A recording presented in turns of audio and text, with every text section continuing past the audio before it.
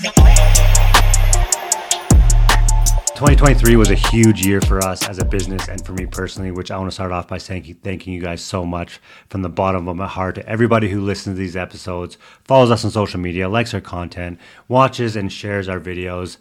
This whole journey of Northern Baseball Training has been absolutely amazing. It's grown into something that I wasn't really planning on it growing to, and it's opened up some doors and some opportunities to do some really cool things. For example, just last month, I flew to Austin, Texas to put on a camp with a coach that I've been following for years and a guy that I've personally learned a lot from, and that's Josh Cathcart from Hitting Done Right, which was so much fun, and I can't wait to do it again with him. And I also have more camps lined up with some other awesome coaches for 2024. So with that, as our online presence continues to grow in 2023, I decided to start a podcast, which has been an absolute blast. I just love talking to people about baseball, about life, about goals, experiences, and so on. And I've had some amazing guests in 2023, from former big leaguers to current big leaguers, ex-professional coaches, professional softball players, and some of the top youth coaches on the internet. So in today's episode, I want to highlight the first half of the year in part one of A Best of 2023. I've had a ton of amazing conversations with some amazing people, and I've highlighted some of those conversations from each episode. I highly recommend you go back and check out the full episodes of all these guests, because I think you'll get a ton of value from each one. So here is part one of The Best of 2023. Today, I'm very excited to be joined by 8-year MLB vet, former Angels, Single A, and Toronto Blue Jays hitting coach, Eric Owens. How's it going, Eric? Good. How are you? And so I took this opportunity to be with the Blue Jays, and I'm so glad I did. It was probably my most fun 2 years playing or anything else was that part with those playoff teams. It was unbelievable the way that Canada as a country, no one understands it as an American that I am, that you got a whole country behind you, and it's pretty cool to see. Yeah, I'm glad you brought that up, because that's one thing that I've been excited to talk to you about. Obviously being Canadian and being a diehard Blue Jays fan. Just what it was like, for those 2 years as their hitting coach. What was the environment like? Let's just kind of talk about those years a little bit. Well, the first year we were hanging in there, and I'll never forget. Alex Anthopoulos called us. All the coaches had a meeting in Chicago in a boardroom or whatever, and he goes, "Well, this was right before the trade deadline." He goes, what are our needs? What do we need? All this stuff. So we're like, we need a shortstop. We need a pitcher. We need a reliever. And we're all kind of joking around about it. And he goes, well, I got $2 million to spend, so I don't know how we're going to get all these guys that you guys need, right? So anyway, he actually did, though. He actually traded Jose Reyes, who made more money than Troy Tulowitzki. We got a shortstop that could catch the ball at the time. Love Jose Reyes to death, but he started struggling fielding back then. He could still hit, but he couldn't field the ball very well. Then he went out and got David Price. He started moving some money around, and I think they ended up bumping him up a little bit more. And then once we got those guys, it was lights out. I think we ended up we were I don't know, 31 and 6 or something after that point, and we were on a roll that year. And then we got Texas kind of kicked our teeth in a little bit to start with, and then we were like, wait a minute, finally woke up and we got that done. That place went crazy with the bat flip. I've never the whole entire building was shaking. I mean, and there was people crying, guys crying, grown men crying in the dugout, because it was that emotional moment of time. And it was unbelievable. I still got goosebumps thinking about it. It was surreal, that moment. The next year in 2016, we expected to win. I mean, we were like, we're going to, but, we went through the season. We weren't really we were just pedaling along. We weren't really doing a lot. We had to come down to the last weekend of the season, and then the guys started kicking it in gear, and it's like, okay, now we got this. And then we just blew past Texas that year. It was like they have no shot of them. And then, there again, the first year, going back to the first year, that ball that dropped between Goins and Bautista kind of killed the momentum. I think we would have been in the World Series that year, because David Price was killing. He was retiring people left, right, and center. And that's what me and you were talking about earlier, is you got to be prepared. You can't let a situation be more than what it is, right? And so that was that. In 16, we really got better as the playoffs went along, and we just didn't. Cleveland was a good team. They made it to the World Series, and they just outpitched us. And when you get to the playoffs, it's all situational hitting, and you very rarely can you wait for the 3-run homer. And we didn't have a lot of team speed, and I think that's what hurt us most of all at 16, because we didn't have Ben Rivera either, and he was a big part of us in 2015. But when you don't have a lot of team speed, it's hard to score runs against good pitching. Gives me goosebumps thinking about every time I see the bat flip. It's just brings us back to where I don't think about where we were, watching in my house and just running laps around the living room, just I mean, just being there. I can't imagine being a part of that team, what that was like Right. for you, and just the way that whole inning happened, air and air, and then all of a sudden, Joey Bats comes up and does what he did. Like, Right. what was going through your head during that inning? When they're dropping the ball and all the errors happen, and then all of a Right. sudden, We that it really got us back in game. I think the inning before, if I remember correct, Russell Martin threw the ball back to the pitcher, hit the guy's bat, and then the guy scored. Right, so that was a tough pill to swallow. And it's the seventh inning. They had their studs coming in out of the bullpen, and yeah, the first once Russell Martin got on base, and then they overthrew that second base. It was like wow. And then the bunt was such a bad bunt, and he was out at third base. He just dropped it. And it was like, oh my word, what's going to happen here? And the guy was throwing bowling balls up there. I mean, he was throwing 96-mile-an-hour sinkers, and I don't know how. If you go back and look at it, I just don't know how Jose hit it. That ball moved. It looked like it moved a foot from the outside to middle end, and he just crushed it. And I mean, when it hit, it was one of the loudest sounds I've ever heard before in my life come out. It sounded like a cannon had been shot up when that ball came off his bat. yeah, memories. Like I just waiting to get back to that kind of baseball again, and watching the Jays now. They're exciting to watch again, and hopefully we can get back to that excitement again. And today I'm very excited to be joined by an absolute social media stud, Coach Dave Steinman. How's it going? It's going well. How you doing? Thanks for having me. What qualities do you think makes a good coach? Being a good player doesn't mean that you're going to be a good coach. I personally think being a good person and being a good player and doing it for the right reasons makes you a good coach. Because I think parents need to be careful who they're sending their kids to, because the person they're sending their kids to is not just teaching them how to be like baseball skills, right? They're teaching them how to talk to people. They're teaching them how to treat people. They're teaching them work ethic. They're teaching them so much more than just, hey, this is how you hit a baseball. This is how you feel the ground ball. So what qualities do you think that like makes a good coach? I think the first thing is you have to be a really good communicator. Like you need to know how to communicate with children and kids and young adults and college players. Like you need to know who the audience is and how to communicate with them and do it in a constructive way. Like kids don't need to be micromanaged. Like if they take a bad swing, it's not you did this, you did this, you did just like tell me what you felt and let's talk about what are some suggestions. So like how you communicate to the kids and being a good listener. I had one of the high school player I worked with that had been struggling in the early weeks, and they wanted to get together just to work out so they can talk about some of the thoughts that they were having. It was more like a therapy session when we were working out than it was making adjustments to the swing. Like the swing was good, but their mindset when they stepped into the box was a little bit off because they weren't seeing the success that they have. So like communicating and listening and understanding that kids nowadays and young adult nowadays, they go through a lot in terms of like their psyche. Like it's up, it's down, the social media, like maybe a friend just sent them the mean Snapchat and now they're thinking about that. And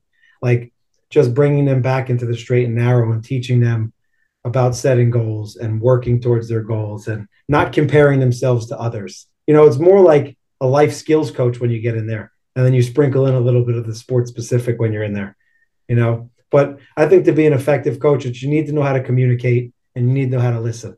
As the coach, like you're going to communicate the message, but in 2023, you have to give a little bit and you have to listen to the feedback from the kids as you're giving that instruction and things like that. Yeah, I love that. I think you're bang on with all of that is, listening to the kids and knowing that, they're still kids.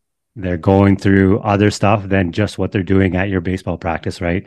They're going through life stuff, especially a lot of them are, getting into high school and, going through all that stuff, which is its own struggle as it is. And then they come to you and, you got to be able to communicate with them and teach them, how to deal with adversity, especially with baseball, with life, you're going to be failing at a lot of things for the rest of your life, especially baseball. So teaching them to get through that and understanding where they're coming from. Cause you'll get kids, come in and you can just sense that they're off, like mentally and like you said, and if you can just give them like one little like life nugget while they're practicing, that could help them a lot more than be like, hey, you need to do this with your hips or whatever. Right. just kind of teach them more about life and that kind of stuff.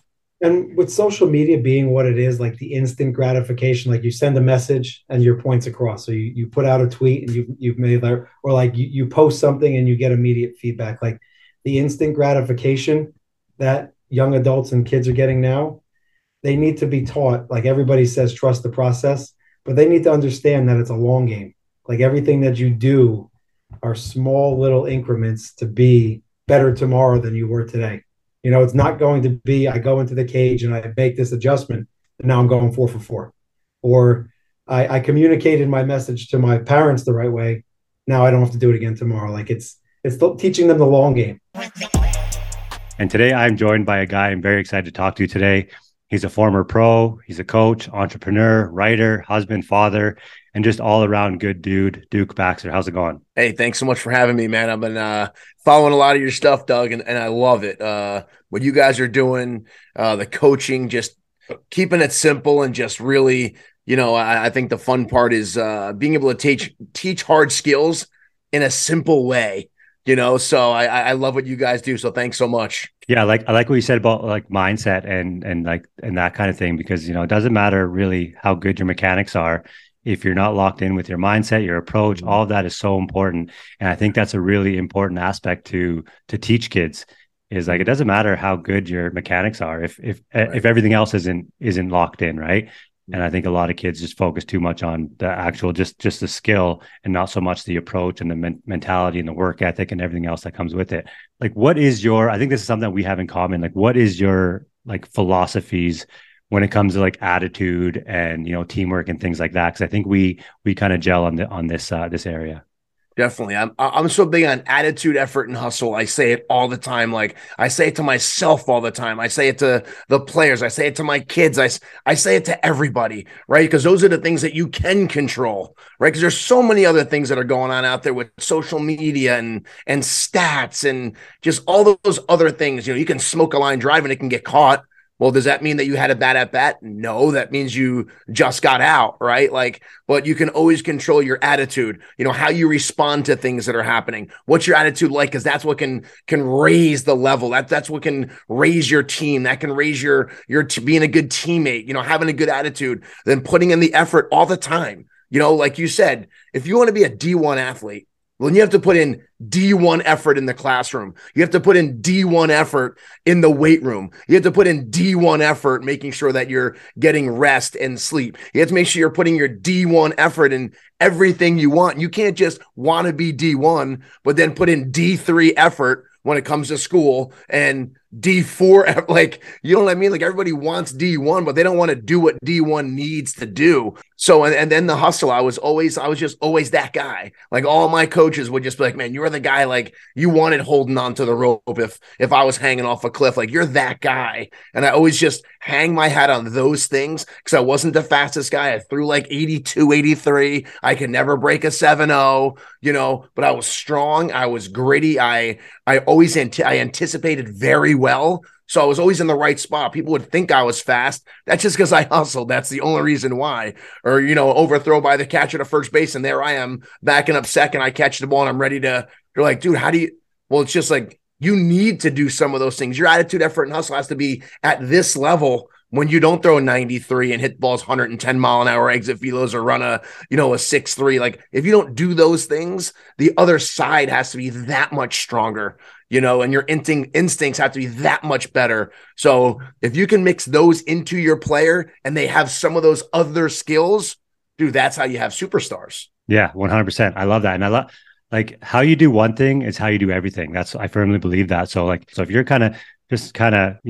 half-assing it over here and expect to just flick the switch over here, it's not going to happen. You got to go, work ethic with everything that you do, with your school, with your practice, with your games, with your schoolwork, like with everything. You got to, put it all on the table for everything. And I think that's what makes a good player is not just good being talented, right? And the old saying of, talent doesn't beat hard work, right? I think that's super important. And I think we gel on this with mindset and attitude and hustle and effort. We have a zero tolerance policy for like negative attitudes, for not hustling, like zero tolerance. Like if you throw your helmet, you're out.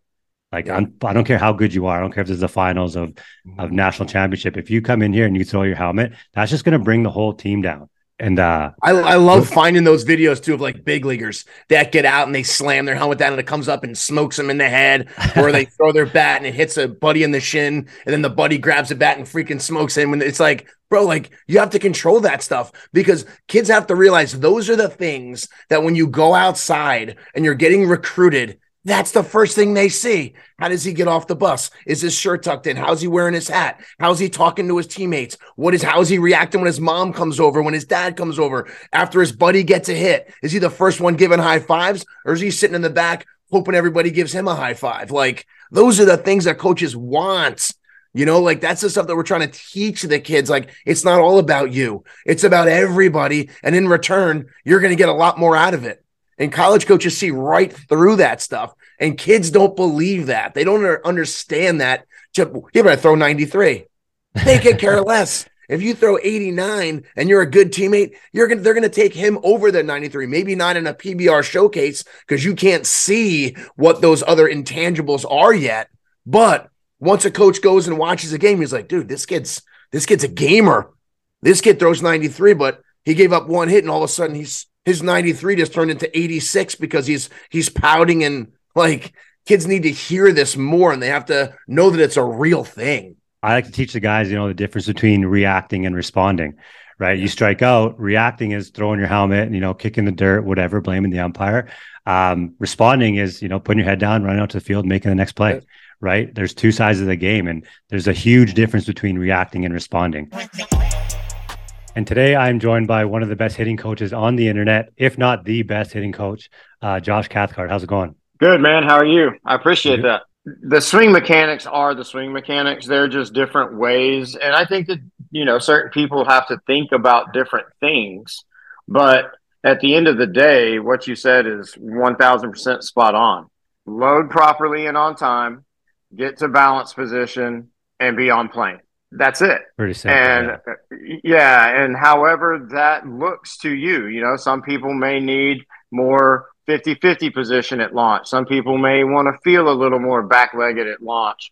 Some people may want to really feel that front foot get into the ground and work around the spine and the hips. Some people may, really want to feel the tilt or whatever it is. But if you're teaching something that the end result and goal isn't gap to gap line drives, then you're missing the boat. But other than that, man, if it works and that is the result that we're getting, competitive at bats, high quality line drive contact in the cage, go with it. Gap to gap is what you have to do in the cage. Like, you live for righties, live right over second base in the cage, right? Where you get a lot of kids, they get in there, they just want to yank it to third base as hard as they can.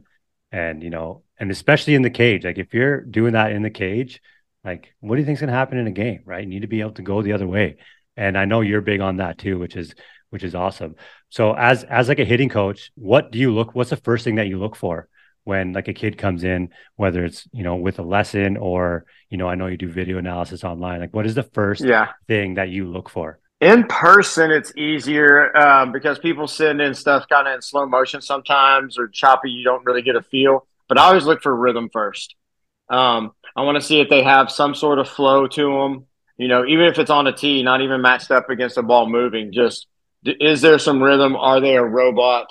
Does it look, you can tell those kids that get there and they're really like thinking about what's about to happen instead of just free flowing. And even if the free flow isn't necessarily correct, I'm free to do this. I'm not, hindering myself by being confined to my own brain and worried about all the, where are my hands, where are my elbows, where are my shoulders. So rhythm's the first thing. And then from a fundamental standpoint, I always look at the load. Like, what are we looking at the load? Are we bouncing? Are we just shifting? Is there a load? And then launch position. Yeah. Me and you have done numerous posts on launch position. It's an absolute, I tell people all the time, there's those people out in the world that, well, there's no such thing as launch. It's all fluid, blah, blah. Yes, it happens in an instant. But if you go and Google launch position, in your search bar and hit search, the first image that comes up is like 20 of the greatest hitters of all time. Exact same. All in launch. Yeah. So it's like, it's a real thing. And yeah, you don't get there and it's like, okay, I land and launch and then I wait. I mean, it's all fluid. But when that front foot makes contact with the ground, there are certain positions that we really want to see the body be into, not only for maximum power production. When I say power, I don't mean necessarily home runs. I mean hard contact. Guys, yeah. But also for adjustability. What do you think, working with those like higher level guys, what do you think separates like a high level, like pro guy to like a guy that doesn't quite make it? Attention to detail and sacrifice. Their attention to detail in the cage, even if you're talking about a good varsity player versus a good college player versus a pro guy. I've had a couple pros come in, just, they were in town. They wanted a place to come hit. They weren't looking for anything from me. They just knew who I was and wanted a place to hit. And watching them go through their process, that's the biggest thing, man. It's I could have one of my 10-year-olds come in and tell him to go hit on the tee and he'd hit 50 balls in 5 minutes, where the pro guy came and hit on the tee and it took him about 20 minutes to get through half a bucket. Yeah. Because it was step out, regroup. What do I want to do with this swing? Or do I want to recreate the feel, or was something wrong? Do I need to, what do I need to do with this swing? It's so deliberate. And then the sacrifice, just the time, away from friends, away from family, away from your other hobbies that you like to do. I know it's cliche, but the ones that work the hardest are the ones that succeed the most. 100%. Yeah. And just that level, like if you take a high school guy and be like, oh, hey man, you think you worked good today? You think you had a good session? Oh yeah, coach, I was on it. Versus the pro guy or the higher level college guy, like what good workout looks like, is totally different. And today I'm joined by the other half of Northern Baseball Training, my partner in crime, my business partner, my taller but way less handsome younger brother, Chris Clark. What's up, dog? What up, man? How's it feel to be on the podcast and make your debut in front of all the millions of people listening, including Jose Canseco, which we're going to get to in a second? Yeah, man, it feels good. Let's do it. The Jose Canseco thing, I want to touch on that before we even really get started. I don't usually address negativity or negative comments, but I got to talk about that post. So I made a post of a softball girl from University of Washington making a swing, and just to compare like that baseball swings are the same as softball swings. And the comments on that post are just insane. Not even going to get started on all the greaseball comments from all the pervs on the internet, but Jose Canseco chimes in and terrible swing out of nowhere. A grown man chirping a high school or a college girl. You get a comment from Jose Canseco, like just out of nowhere, like from the rafters. Like, what do you? I don't know. Like, it's so hard to like even just describe like what series of events made him just like he's scrolling through TikTok, he sees this and he's like, no. I got to put my stamp on this. I got to chime in on this. Like some guy comments like, oh, you're not going to answer to that? Like, no, I mean, a grown man making fun of a college girl. No, I'm not even going to acknowledge it. Yeah. And so let's just kind of jump back to like minor baseball and youth baseball. There is a problem, I think, everywhere about, keeping kids playing, not having kids quitting. Because the goal is to grow the sport. You want kids to fall in love with the sport and not just play it. Oh, that wasn't very fun, and then stop playing and then go play soccer or lacrosse or whatever. You want to keep kids into it. So what do you think? What do you think the challenges are? For minor baseball here and just everywhere with keeping players interested in having fun and keeping them playing for a long time. Yeah, this is something we talk about all the time because it's hard to keep these kids as they get older motivated to keep playing, which is a big part of why we even started doing what we're doing. But yeah, like I think like the biggest thing is probably just putting in the work in an area like of what we're in Northern BC, you got to put in that off-season work. Not every kid is going to want to do that, but the more open you are and the more options they have to come out and get their work in, because everybody hates to suck. Nobody likes to miss and swing and strike out. And if they're not getting told, because like we talk about it all the time, we have a kid that comes in and you look at his swing and he's raw. He doesn't really know how to play, but he wants to play. So like you can make like one little tweak or tell him one or two things, and then that kid doesn't strike 10 out times better, as much. You know, like they're getting better, and like that's where I think it gets missed out in the league, is that it's a lot of these kids that are quitting are just one technical step away from falling in love with the game. Because a lot of these parents, these coaches are just parents that want their kid to play. Yeah, they need help too. Nobody volunteered, so they kind of stuck in it. And you know, like if one kid has a bad season or doesn't have a good time, he's not coming back next year. He's playing soccer, he's playing hockey, and that's what you want to get away from. And I think it just goes across the board in sports. Yeah, if you make it fun for them while they're learning, then they're going to stay and they're going to have fun. Because I've made multiple videos of like, this is what you should do as a beginner coach. If you know nothing about coaching and you got voluntold into coaching your kid, like these are the things you should do. Like super basic, like let them have fun, like let the kids play every position. Like nobody cares who wins. Like honestly, like as you get older and you start to get to a higher level, you want to compete and you want to win, and you always want to compete and always want to compete and always want to win. But at those younger ages, like that's not the goal. The goal is not to win. And even at like 11, 12, 13, you see a lot of these like all-star coaches and all-star teams like only focus on winning. And they go to these tournaments, and it's not even like provincials or anything. It's just like a tournament on like a May-long weekend that literally doesn't mean anything.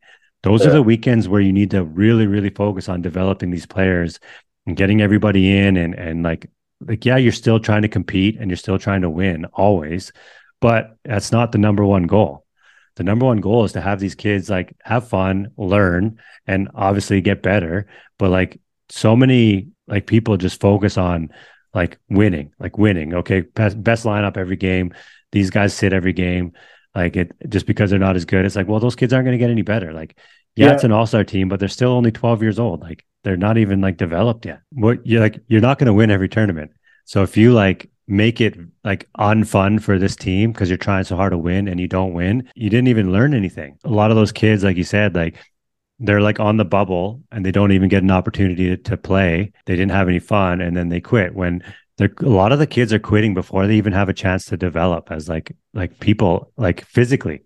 Yeah. Like you were like the smallest kid for so long, and then all of a sudden like you're the biggest kid. Like imagine if you'd have quit because when you were the smallest kid, you would have quit before you were able to grow. I think that happens with a lot of people, a lot of kids, is they quit before, like they're already written off because they're the small kid. It's like, they're written off so early because of how good they are when they're 11. Like the people at the good kids, quote unquote good kids, are only going to see those kids at the bottom of the barrel as the kids that aren't as good forever.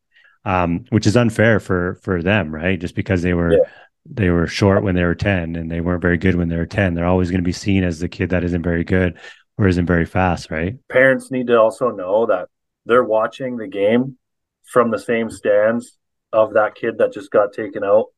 And, we see it all the time. You have parents in the stands and they're just, you got a little cliques of parents and they're whispering like, oh, why is little Johnny going in? Like my kid's playing awesome, or that kid's playing awesome. Why did he get taken out? He's 4 for 4. It's like, why is this kid going in? Or don't take him out. He's pitching well, or whatever. It's like you're sitting next to their parent. They can overhear this. Like you're sitting next to the parent, their siblings, like their grandparents. Like everybody's here to watch their kids play. And, you have these parents that are just like really narrow-minded when it comes to what success is in youth baseball. Like the success is just those kids go out and they fall in love with the game. That's what you want. You want especially them at that age, like, yeah, man, like you just want them to just fall in love with it. And I think if you don't get those kids to love it, they're gonna go to high school and they're gonna find something else that they're gonna love. It all starts with like the coaches and the parents, it's like setting good examples. I talk about it all the time, but like for a lot of the parents will like you said, Timmy's playing well. Why are they taking him out? Like, and then the kid comes into the car and they're driving home. It's like, and then they start chirping the coach, and then they start chirping the kid who went in for him. And then he went 0 for 4 after they took you out. Like, and it's just like that just does nothing good. Like, it's a mean nothing tournament on May long weekend at 12 years old. It was this kid's turn to play. You hadn't sat yet. Like, who cares how well you were doing? Like, yeah, obviously you want to do well and you want to play, but that's not the purpose. And then when you get that negative talk between parents, and then between parents and kids, and then parents and players, it just makes like for a toxic environment, like all the time. And like when a kid makes an error, it's like, oh, why is he playing short? Like, so and so should be playing short. It's like, he's 12 years old, man. Like, grab a glove and go down shortstop, and let me hit you some rockets at you and see if you make an error. It's not that easy, and they're still kids. And today I'm joined by a friend of mine, my college baseball coach, and the current coach for the Humber College Hawks women's softball team in Toronto, Ontario, Dwayne Bowles. How's it going, man? I'm all right, man. How you doing? How did you transition to softball? So it's crazy, and you're gonna laugh, obviously. I was dating somebody on the team at the time, and so I would go to the games, and I was like, man, this is different. Like, something needs to change. And then so I started just helping out on the back end, and then I started sitting on the bench, and then I became an assistant. And then the team kind of just fell to me because of circumstances. But I mean, it didn't fall like I wanted it. I walked into the athletic director's office and I said, I want it. And like the crazy thing, like I remember like texting Ray Chadwick, and I said, hey man, so I'm coaching softball now. And he's like, come on. And it was one of those things where I was just around it by accident, kind of. And now it's one of those things that I don't know if I'll ever leave. I feel as though like there was just a huge need. Swing paths were really like off, and a lot of girls not really being able to throw from different arm slots and not being able to throw on the run. And it's just like, I am a firm believer, especially now, like if we're going to teach elite level boys a certain way, then why are we not teaching elite level girls the same? And love it. I love that. Literally my mission statement, I guess, as to why I continue to do it over and over and over again. Why I run myself into a wall and run my head into a brick wall sometimes with just people look at me like I'm a dragon with two heads sometimes, or I'm a warlock, and like, why are you doing it that way? Why do you teach it that way? And I think a lot of it has to do with a lot of people are not watching the product at the highest level. Yeah, 100%. They're not watching it at the NCAA level, and they're not understanding that coaches in the NCAA are adapting, and they're learning, and they're teaching things differently. Like even without our national team level, Kaylee Rafter has just taken over, and she's an assistant coach at Florida State. And a lot of the things that they're doing with the national program is what some people would say the new age guru way of hitting, which is, it's not the new age. It's just the way that people are teaching body movements and biomechanics, and we're now doing things the right way.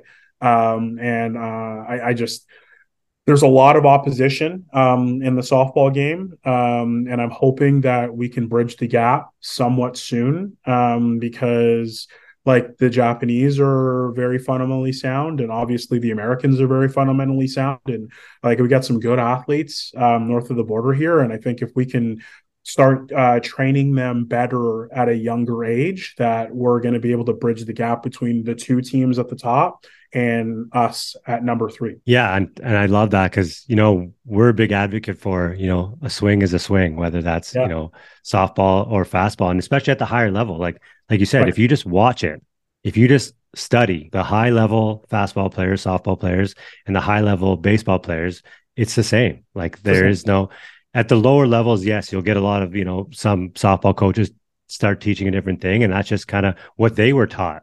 right? Because they were taught by somebody who, isn't as educated in the actual swing and what it's supposed to look like. So yeah, I'm a big advocate for that. And ever since we started training softball players too, and we teach them the same thing we teach the baseball players, right? And it's working, and they're hitting lasers, and it's fun to see. And I just made a post on social media. I think it's almost at 1 million views now, about like how the swing is the same.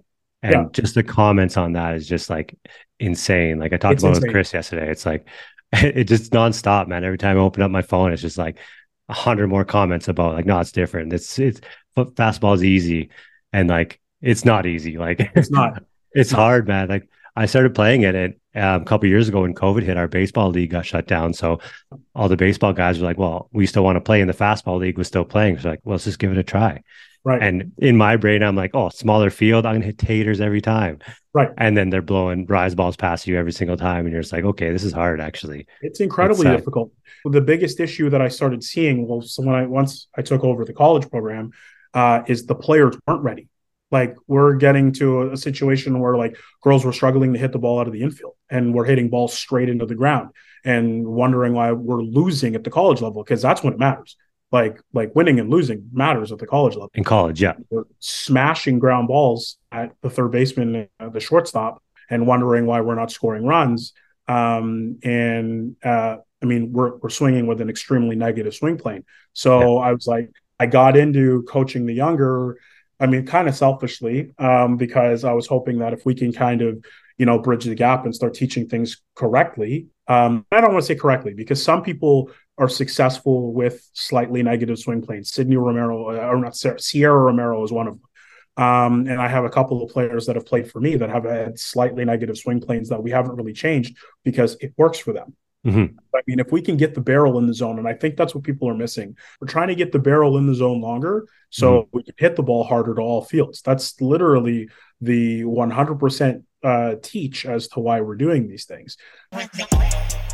And today I'm joined by a man of many hats, which we're going to get into all of that today.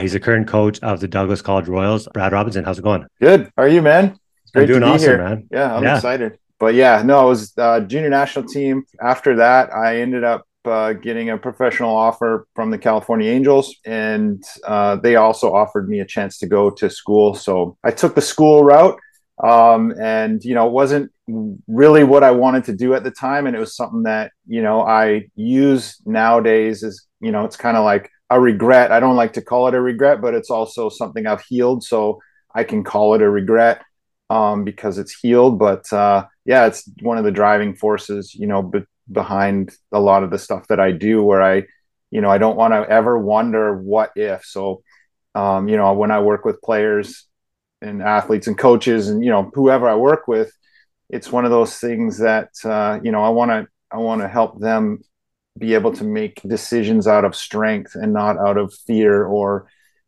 just, it's a safe thing to do. And I don't really want to do it, but it's kind of safe. And that's what I felt about that decision, because people were telling me, oh, you're too small, you're too this, you're too that. And, really, I guess I was probably good enough at the time, or they wouldn't offered me they an offered offer, you, right? So like, but that belief in myself. So anyways, it's a big driving force to a lot of the stuff that I do now. But yeah, that was an experience in my life. And then it kind of bounced around after that, playing some, they call it semi-pro ball.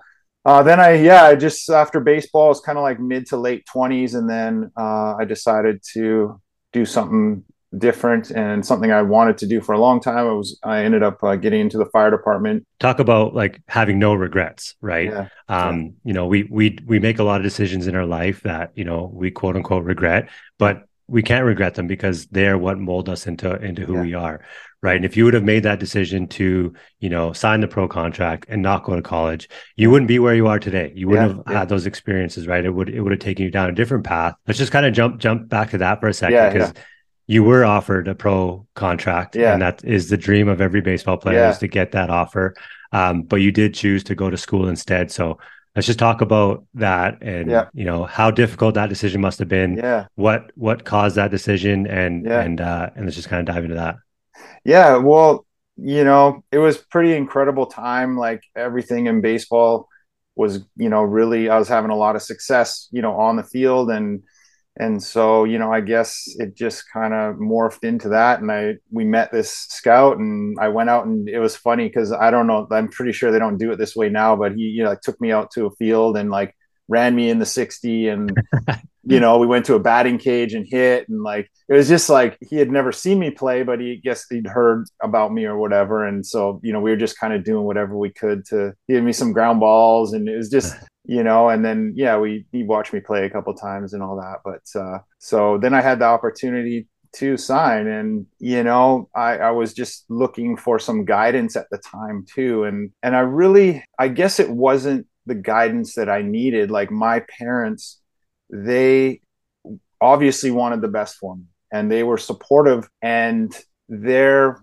philosophy, or at the time, it was like, do what you want to do what's what you want. And I guess I maybe was looking for a little bit more of a push one way or the other.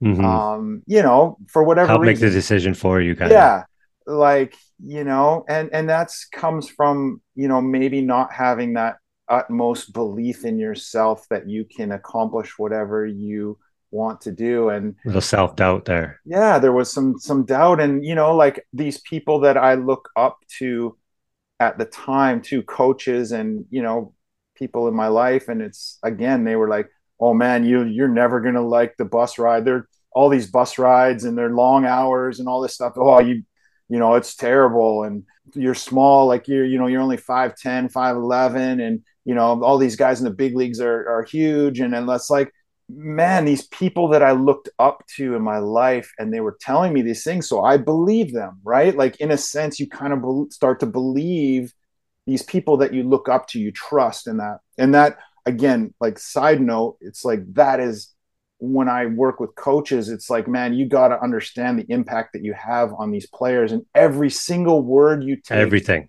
they will take literally. So we have to be so mindful of the way we interact with our players, because that impact that we have will last a lifetime. Even if your intentions are good, they were looking out for me. I'm sure they were, and they're doing the best that they can based on their experience in their life and that too. So there was no ill intention there. It was just, I started to believe that, I guess. And it was like, when that contract was in front of me, we sat down, and it was like, here it is. And it's like, all right, let's do this. And then it's like instantly this like rush of like, oh my God, like, what am I doing? Like, like, what if I don't like it? What if I don't this? What if, if I go to school, then at least it's safe. It's safe, right? It's safe. And, I did that. And, like, my first year, I struggled in school a little bit. I didn't really ever want to go to school. The only thing I ever wanted to do in my life was play professional baseball. And I had the opportunity in front of me. And it's almost like just knowing what I know now, a little bit of fear of success too. Like, holy crap, I've reached my goals. Like, what's after this? If I do this, well, then what's after this? It's like that fear of success too, not fear of failure, but almost like a fear of success, that I have achieved what I wanted to achieve. And it's like, whoa, maybe I'm not ready for this, like, and you're never going to be ready for anything. Like, no matter what life throws at you, you're never going to be fully ready. So like, with that situation, obviously going back, you do it differently, but that's what you want to like tell kids, like, hey, step outside your comfort zone. It's going to be scary. Don't go for the safe option. I'm going to go to school and I'll get a degree, and that's safe. Like, go for it. Like, what's the worst that could happen? You go play professional, it doesn't work out, and then you go to school. Like, it's not like that fear of failure is really what holds people back. And today I'm joined by former D1 softball player turned professional and now playing for the Texas Smoke in the women's professional fast pitch league, Anna Marie Bruni. How's it going? Hey everybody, how's it going? How did that opportunity come up? Were you in the draft, or was that like, did you get signed, or how did that work? So for me, it was kind of unconventional, but I like it that way. So they do a college draft. So that's where they draft people who are kind of graduating from college. And then they had an expansion draft where they had picked like free agents who have already been playing pro, whether that be, I think some were in AU, which is Athletes Unlimited, and then some were on, some of the other teams in the WPF. But like this year's, there's the two new teams, OKC Spark and Texas Smoke. So for me, I just finished nursing school. So I graduated in May and I was in my last Congratulations semester. on that. Thank you. Yeah, I know it's like nurse in the off season and then softball during season. But I had started my coaching page, which, we know because we're friends on. Yeah. And so I just continue to post my coaching content and then I sprinkle in me training as well, because if I'm around the game, I can't get away from it. So, yeah, for sure. And I never really wanted to stop playing. It's just the way that, the drafting works out of college and like not that many opportunities for women's softball, which it's definitely growing now. And so I got reached out to by one of the GMs and they were just wondering if I was still ever interested in playing pro because they saw, I was still in the game. It looked pretty athletic still. I had a really great college career and if I was still in, playing shape, that they would love for me to come out. And so I just continued to send them videos of how I can still play and how my skills look. And then they ended up sending me a contract and I signed that for this year. That's awesome. Right away, obviously didn't have to think twice about that. Oh, literally no thought. I was like, I'm going. Yeah. Nursing sure. will always be there. Yeah, exactly. You can always go back to nursing. So like when you finished college, because you graduated in 2021, is that right? So I was a COVID senior. So 2020 was supposed to be my year, but I went back for a fifth year. Yeah. Okay. So what was your plan after that? Like, did you think you were done forever? Like, what were you thinking? Yeah, it was very difficult, as I'm sure, every athlete who's has to retire from their sport, hang up the cleats type of thing understands. So for me, it was very difficult because I knew that I could still play. I knew that I could compete and I'm just a competitor in general. So not really having a readily opportunity just to continue playing was tough for me. But I never thought I'd really play again until this kind of opportunity came about. And as soon as it did, I was like, absolutely. Yeah. So, I mean, I'm very lucky to be where I am, but I think if I didn't like stay around the coaching game and like the continuation of that, I wouldn't be here today. Yeah. Like social media is powerful. And I feel like for you, like, I feel like you went from 0 to like 100,000 in like 2 minutes. Month, literally in a crazy. month. Yeah. It's crazy. And and just the power of social media, like players can like use it to their advantage. Like you even being like a retired college player, all of a sudden, just from you posting, now you're a professional player. Like that's just crazy to think of. Like that wasn't possible years ago, right? For like once you're done college and you didn't go anywhere after that. It's like, okay, now I'm going to coach, which you kind of been doing, but then they also see you still got it, and then now you're playing professional, which is like it's Awesome. crazy how that happened. And if you wouldn't have started posting on social media, then you would still just be What advice would you give like younger girls who want to kind of follow in your footsteps, go play Div 1 and then eventually play professional? Like what advice would you have to them? I would say best advice is really just to keep your focus on the love of the game and focus on you as the athlete. I think what I've seen in a lot of my players and just from my own experience is like as soon as you start to look at someone else's success and compare it to yours, it takes the fun out of the game. That's the reason you started playing. That's number one. And two, you're not realizing how much better you're getting every day or like what your goal is to get better. So the more that you focus on and pouring into your cup, the better it's going to be. And then the more fun you have, the better you play, the more you're going to want to keep grinding and getting better. So I really think it's just like, it's not so much being selfish, but it is in a good way, right? Like keep your tunnel vision on. And if your like goal is to play Division 1, if your goal is to play professionally, like after school, middle school, high school, like I was always in a net in my driveway, having my dad throw with me, my mom, like really you can be in this position if you put yourself in that position to get there. So that's kind of the biggest thing for me is like keep it simple, have a vision, write down that vision. I love to write and see them come to fruition. I think that's the coolest thing. So like at college, I would always have a notebook where at the start of season, I would write down like almost like a manifestation list of like, this is what I want for myself, whether that be like a personal goal, a team goal, and like with that, that kind of keeps a almost like just like your headlights are on to that specific point, right? Like that's your goal. And you remind yourself every day, like, hey, this is where I'm trying to get to. This is what I'm reminding myself that I want. So and today I'm joined by the face of a system that we have, that we love, that our players love even more, Andrew Berry from HitTrax. How's it going? Good. Thanks for having me. I appreciate it.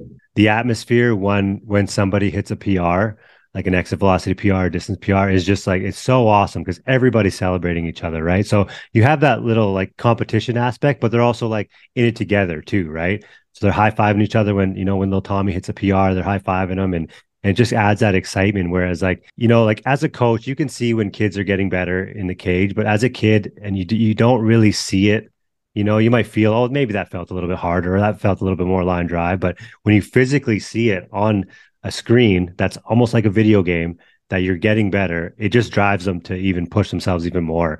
And like I said, that competition, we had a bunch of 14U guys. There was like 4 of them that were coming in like every day, and they were just competing with each other and just getting better and better. And that's what you want. That's what it does, right? That's what you want. Yeah. That's why, we keep adding stuff like the training games too, to help keep those competitions going and mix it up and put guys that, that's the other thing is when you play a game, you do a league or a tournament, which, my sales pitch has always been, it's a great revenue generator. It's a lot of fun. Families love to do it. The kids have a blast and they keep signing up, which is all true. But at the end of the day too, when you're playing a game on the system and a kid steps up to the plate with runners on second and third and 2 outs, and they're down 1 run in the 6th inning, and they see that on the screen, you see them in the cage, they knuckle up and they feel like they're in that moment. Yeah. And that kind of preparation mentally undoubtedly helps them when they go to the field, the next weekend, and they're in that situation in the game that they've been there before to some extent. Yeah. It helps them transition on the field. I think that's one of the biggest benefits of the gaming is kind of the mental aspect of it. Yeah, you get a lot of game like situations, like even when you do like actually like physically like live ABs in the cage, like we do that all the time where you have your pitcher, your catcher, and you have your at bat, and you set it up like a real game. And when you don't have that, you hit it like, okay, maybe that was a hit, maybe that was whatever. But then you see it in like a real game, like, oh, that was actually a bomb, or that was actually a double. And that just kind of brings the more competitive nature too in it, and just helps the guys, just even more, right? We've done a few leagues, like slow pitch leagues. We did 2 in this winter. And once people got in there and like realized how much fun it is, like playing, there's no, like, it's slow pitch softball for one. So you don't have to run, you don't have to throw. It's like all the stuff that people like adults don't want to do. I just want to hit, just let me hit. And then they do that. And then, it's just a lot of fun for people. Like for us, we're Northern BC, so we have a long winter. Just to get in the cage and you're playing games and you're still competing and you're still getting your swings in, and it was a lot of fun. And we had a couple leagues and tournaments and had some trophies and stuff, and everybody just seemed to have a lot of fun with it. So that's just like the gaming aspect. But then you kind of jump into like all the data capture that it takes. It just walk me through a little bit of that. Like what does it track? Because there's so much that it tracks. Yeah. We're most popular on the hitting side. We have a pitching and a catching module as well too. Like you talked about doing live at bats and things like that. But on the hitting side, exit velocity, launch angle, distance, the strike zone location is a hugely underrated piece of the software, in my opinion. I work with facilities, colleges, MLB teams, and I mentioned this to a few people, but as you see the level kind of rise, right, you go from high school to college to, whatever minors, but MLB, I think the biggest difference that you see is the attention to detail on pitch selection and controlling the strike zone. It becomes a full-time job just dealing with the strike zone in and of itself, right? There was one coach who was with an MLB team and then moved out to a college, who told me, he's like, honestly, I would love a version of this where I can have your system and it's just a big strike zone on the screen. Like, there are moments where I just want the strike zone because the attention to detail and pitch selection, it's such a huge part of it. So that's a big aspect, because the strike zone, it's accurate within a quarter of an inch, right? As long as you're freshly calibrated, but it's dialed in.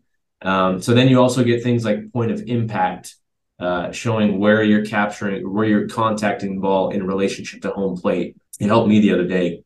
I went in to do a demo and I was firing up the machine, and there was some high schoolers in there before me, and they had the machine up a little faster than I was used to.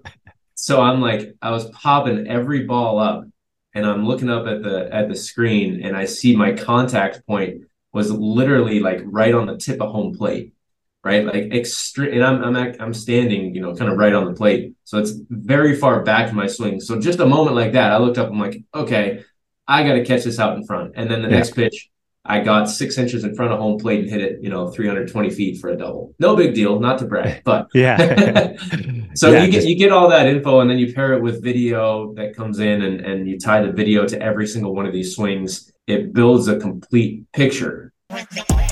Today's episode, I kind of just wanted to talk about success overall and what it takes to be successful in all areas of your life, not just in baseball.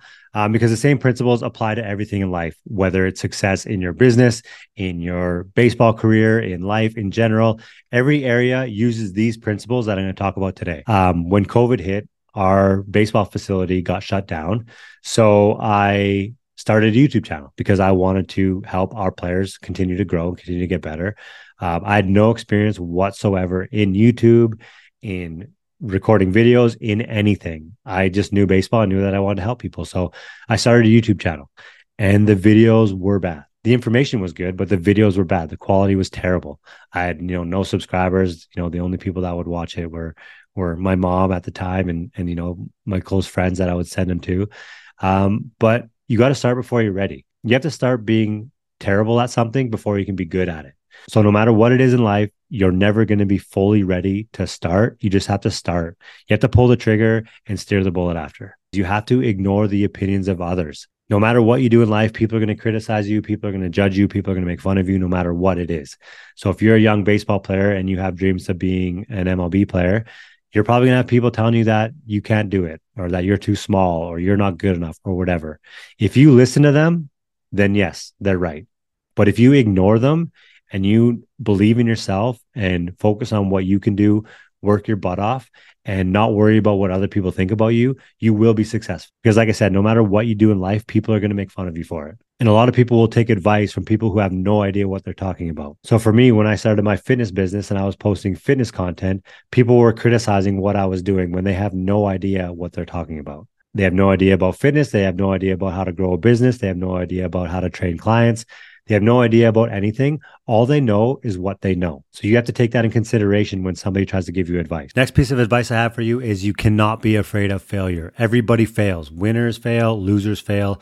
But the difference between winners and losers is that the winners fail, learn, and then keep going. Losers fail and quit. So no matter what you're doing in life, what you're trying to be successful in, if you fail, take that as an opportunity to learn from that failure and then continue to grow. And especially if you're a baseball player, you have to be okay with failure because the best players in the world fail 7 out of 10 times. So you have to get comfortable failing, and you have to know that with every failure, there is a lesson. Success does not happen overnight. People always talk about overnight successes when in reality, those people have been working and working and working and working to get to that point. And then people started to take notice. So all the work that you do today is eventually going to pay off. Like you go back to my YouTube channel.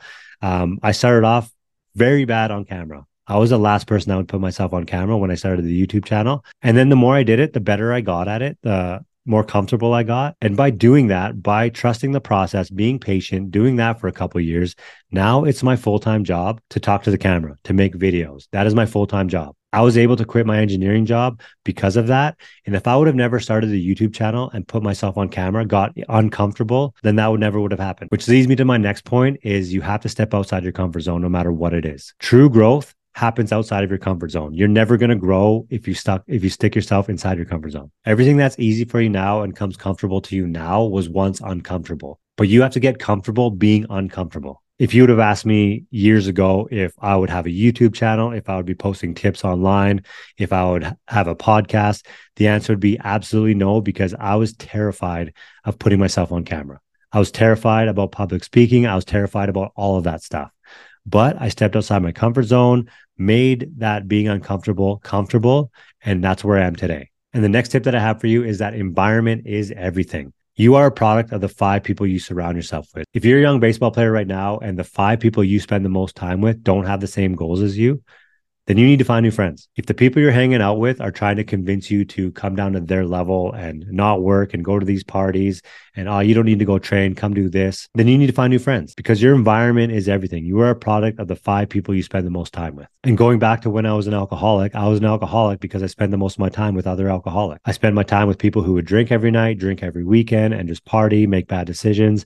And that's who I became. Now I'm taking full responsibility because it was all my choice to do that.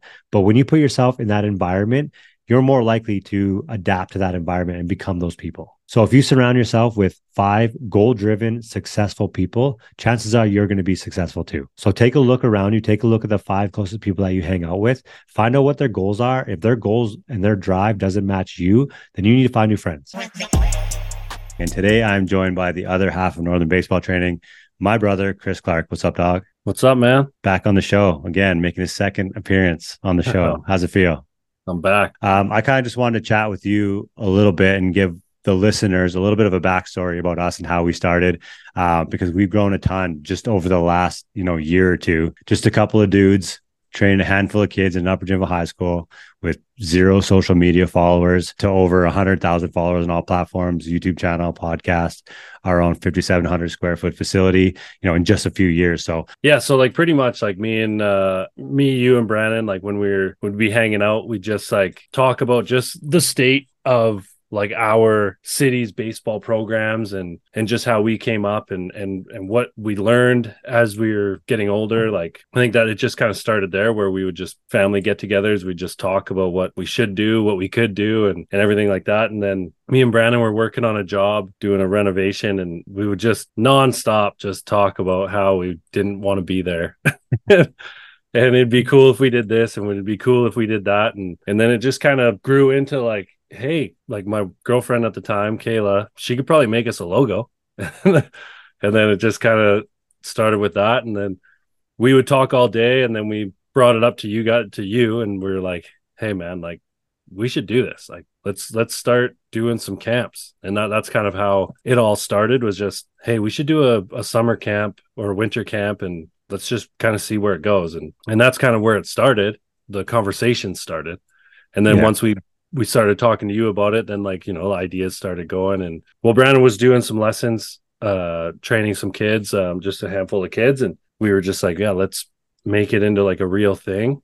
And we just kind of went from there, and went from talking about doing a camp to, hey, we should do some weekly training. And yeah, we could rent out this high school. It's got a batting cage in the upper gym. And then it kind of just started going from there. Yeah, I remember when you guys came to me, when it was like, okay, let's like seriously do this after all the years of like, yeah, let's do this. You guys like, okay, like this is it. And you guys even had a name already picked. You're like, Northern Baseball Training. This is what it's called. And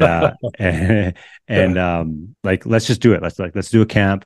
And like at that time, I remember like I was super like motivated and driven just at that time, just with like life and stuff in general. I was like, and right, I was like, I'm like, boom, let's do it. And I think that night I went and registered us for a business license, because I kind of Googled it. I was like, okay, let's get a business license. Like, let's like actually do this time. Whereas before it's always like, hey, let's do this. Like, yeah, like most people, when they have a dream or a goal, they're like, yeah, let's do this. Yeah, that's cool. Yeah, okay. And then they leave, and then nothing ever happens. And we were like that for so long. It was like, yeah, that's awesome. Okay, let's do it. Let's chat. We'll chat about it later. And then it never came. But this time was different. You're like, it's called Northern Baseball Training. We're going to do this. We're going to start camps. We're going to do training. And I was like, yeah, let's do it. And then we got it set. And then we're like, Kayla, logo. And then she made us the logo.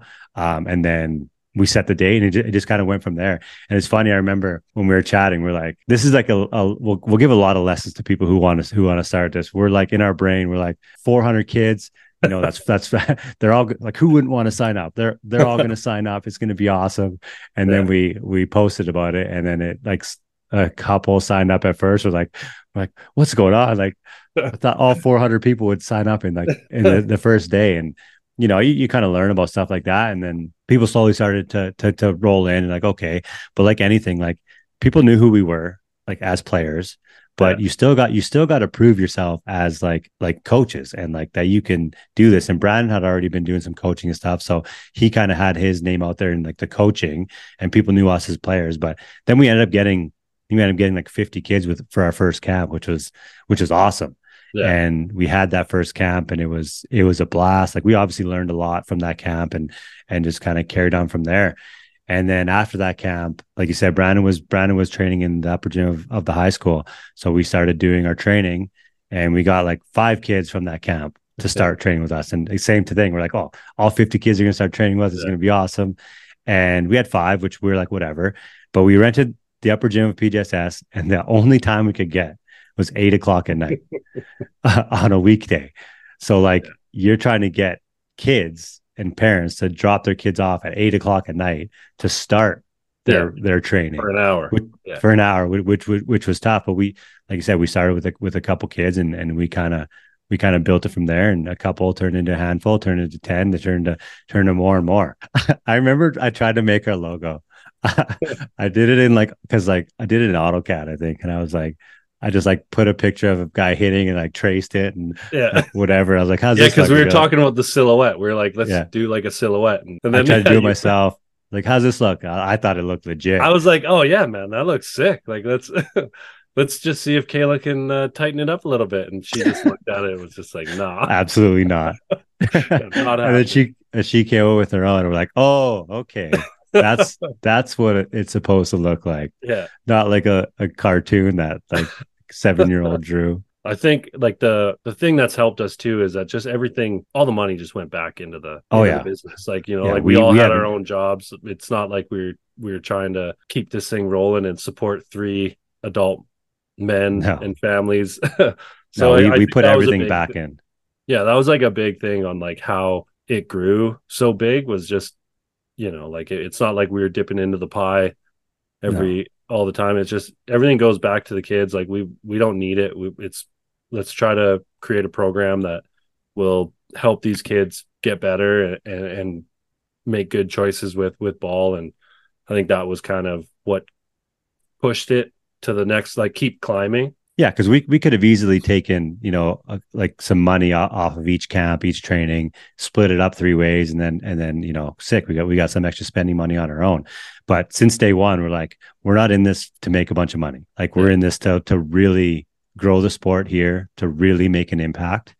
And that's how we have, is because every dollar that we make goes back into the company, plus our own money out of our own pocket, just to build the best training facility and training program that we can. Like, we had like a meeting with Brandon. We were just talking about the upcoming camp or whatever, and we were just like we might be able to get into a space. Like, it won't be big, but it'll probably be enough for us to have a storage room to put our ball equipment. Yeah, like we can get a cage. And I think we just started like loosely looking at places around town, and we found a couple places. We looked at a couple, and we're just like, man, this would be so sick. And it's like 8-foot ceiling. We can do something in this. And then we ended up getting like a way smaller place, which was 800 square foot, like garage, which is where we started with like a little like waiting room, which was like 100 square feet. Like, it was tiny. But that's where we started. And when we walked in, I remember we walked in and it was like dumpy. Like, it was, they had like homeless people living in there, and it was just trash everywhere, like garbage everywhere. Like, the wall was destroyed. Like, we had to do a huge renovation, but we could see the vision. The bathroom was all jacked up. Like, we like literally redid the bathroom. We redid drywall. Like, we tore down walls and it was like we completely renovated. It was like a dump before, but we saw the vision. We're like, okay, this is perfect. Like, most people would walk in and be like, nope, see ya. But like we walked in, we like ignored like the garbage. We're like, okay, this is what we could do here. Like, this is like good, whatever. We'll do this, and this, and then we're like, yeah, we'll take it, because it was pretty cheap. Because it was a dump. He almost got us hooked, like the landlord, because he was renting up the upstairs, and we were like, oh man, like that's perfect. We can do weights and gym, and it was just too big at the time for us. Mm-hmm. Like, we just needed a cage. Like, we needed to get training, get our own spot, and it was perfect for what it was, and we put a lot of work into that. Oh yeah, like, there was a lot of work. Yeah, a lot of nights just cleaning stuff up, doing drywall, mudding, taping, painting. Like, we got in there actually in November. It was October, November. Yeah. And then COVID hit that next year, we right? just got it cleared up. Like we just got it ready to go. Like by November, I think we were training. We started back up in January, and then by March, we had to shut down. Yeah. And that was like a whole nother mess. And and like with like COVID, like that was one of the best things to happen for us as a business, I think, because you know, obviously we had to shut down, which was devastating, but that caused me to start the YouTube channel, which eventually led to where we are with the social media and that. But on top of that, like once we got opened up again, PGYBA, like all the leagues shut their leagues down. Yeah. Like there was no baseball. Like they're like, no Austin. So like when we normally take the summers off of our normal training, because the kids have their own leagues, their own tournaments, everything, they just kind of don't really have time for extra training on top of everything that they're doing. We kept going that whole summer. And that's where we trained a whole bunch of the kids that we still have now. Because of that summer where we normally take it off, we worked with them. And that resulted in us being able to buy HitTrax. And today I am joined by the owner of Active Body Nutrition and a big supporter of us since we started, Kara Roberts. How's it going?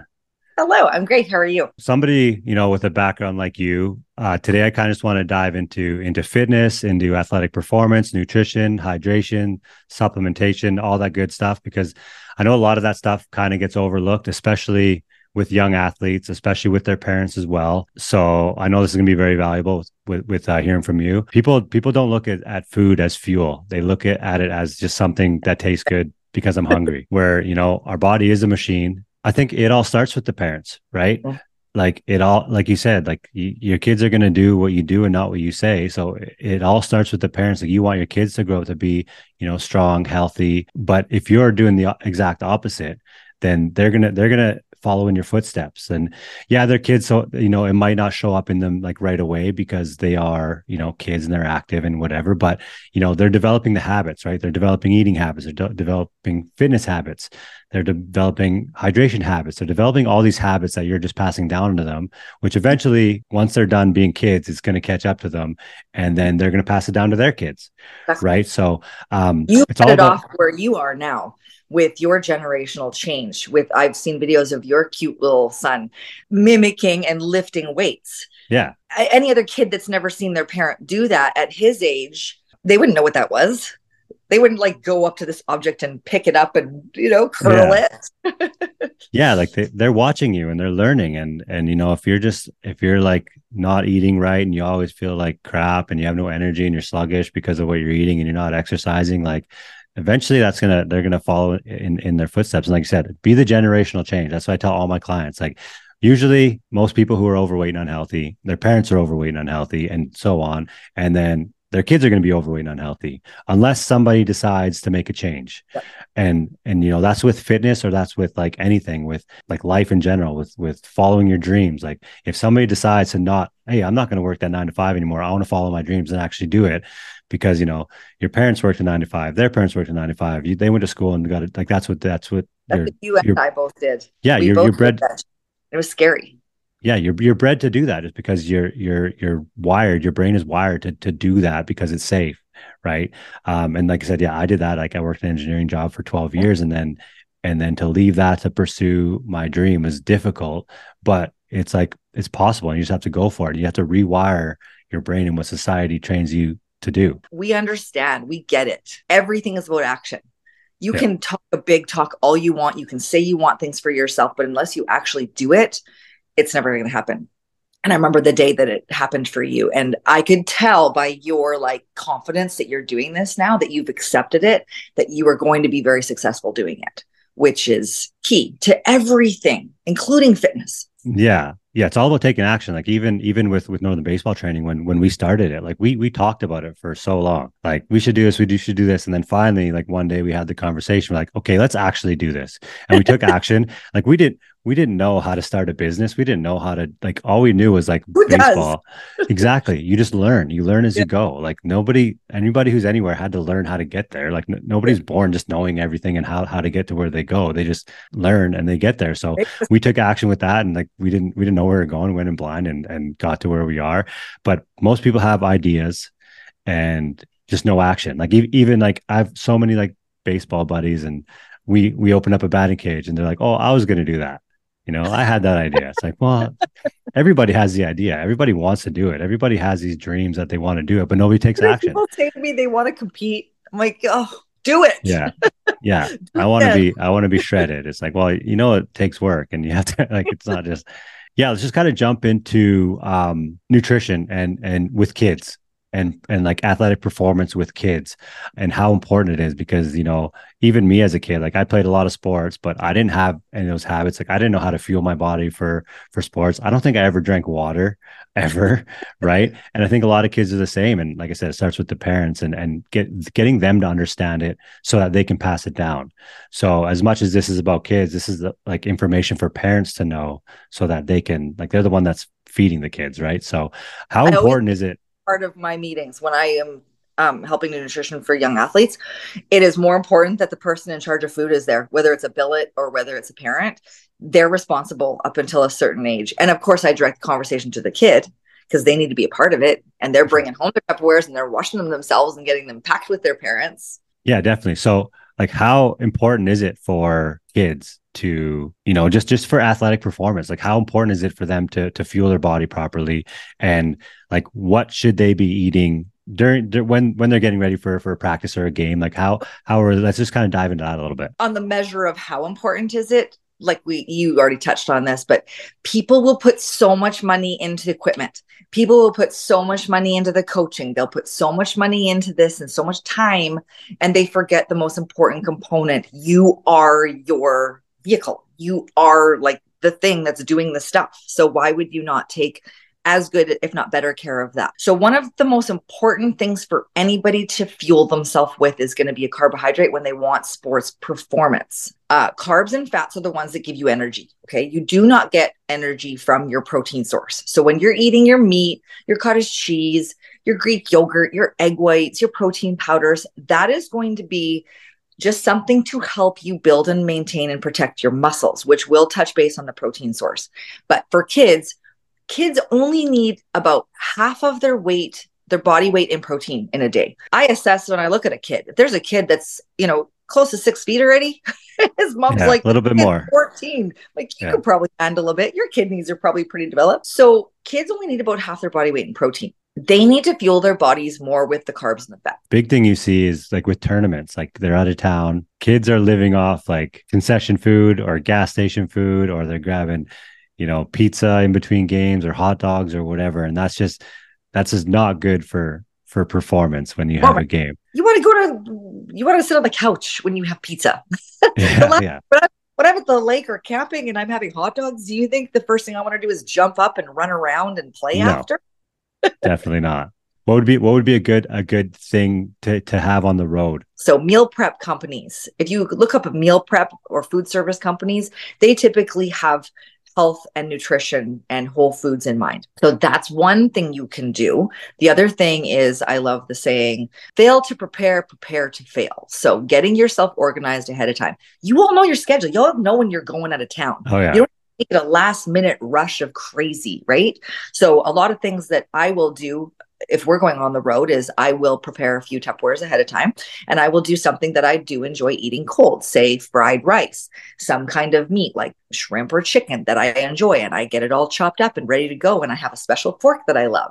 I have a lunch kit that has ice packs that keep food cold for 16 hours. That's the ultimate, but that's not something people are willing to do anymore.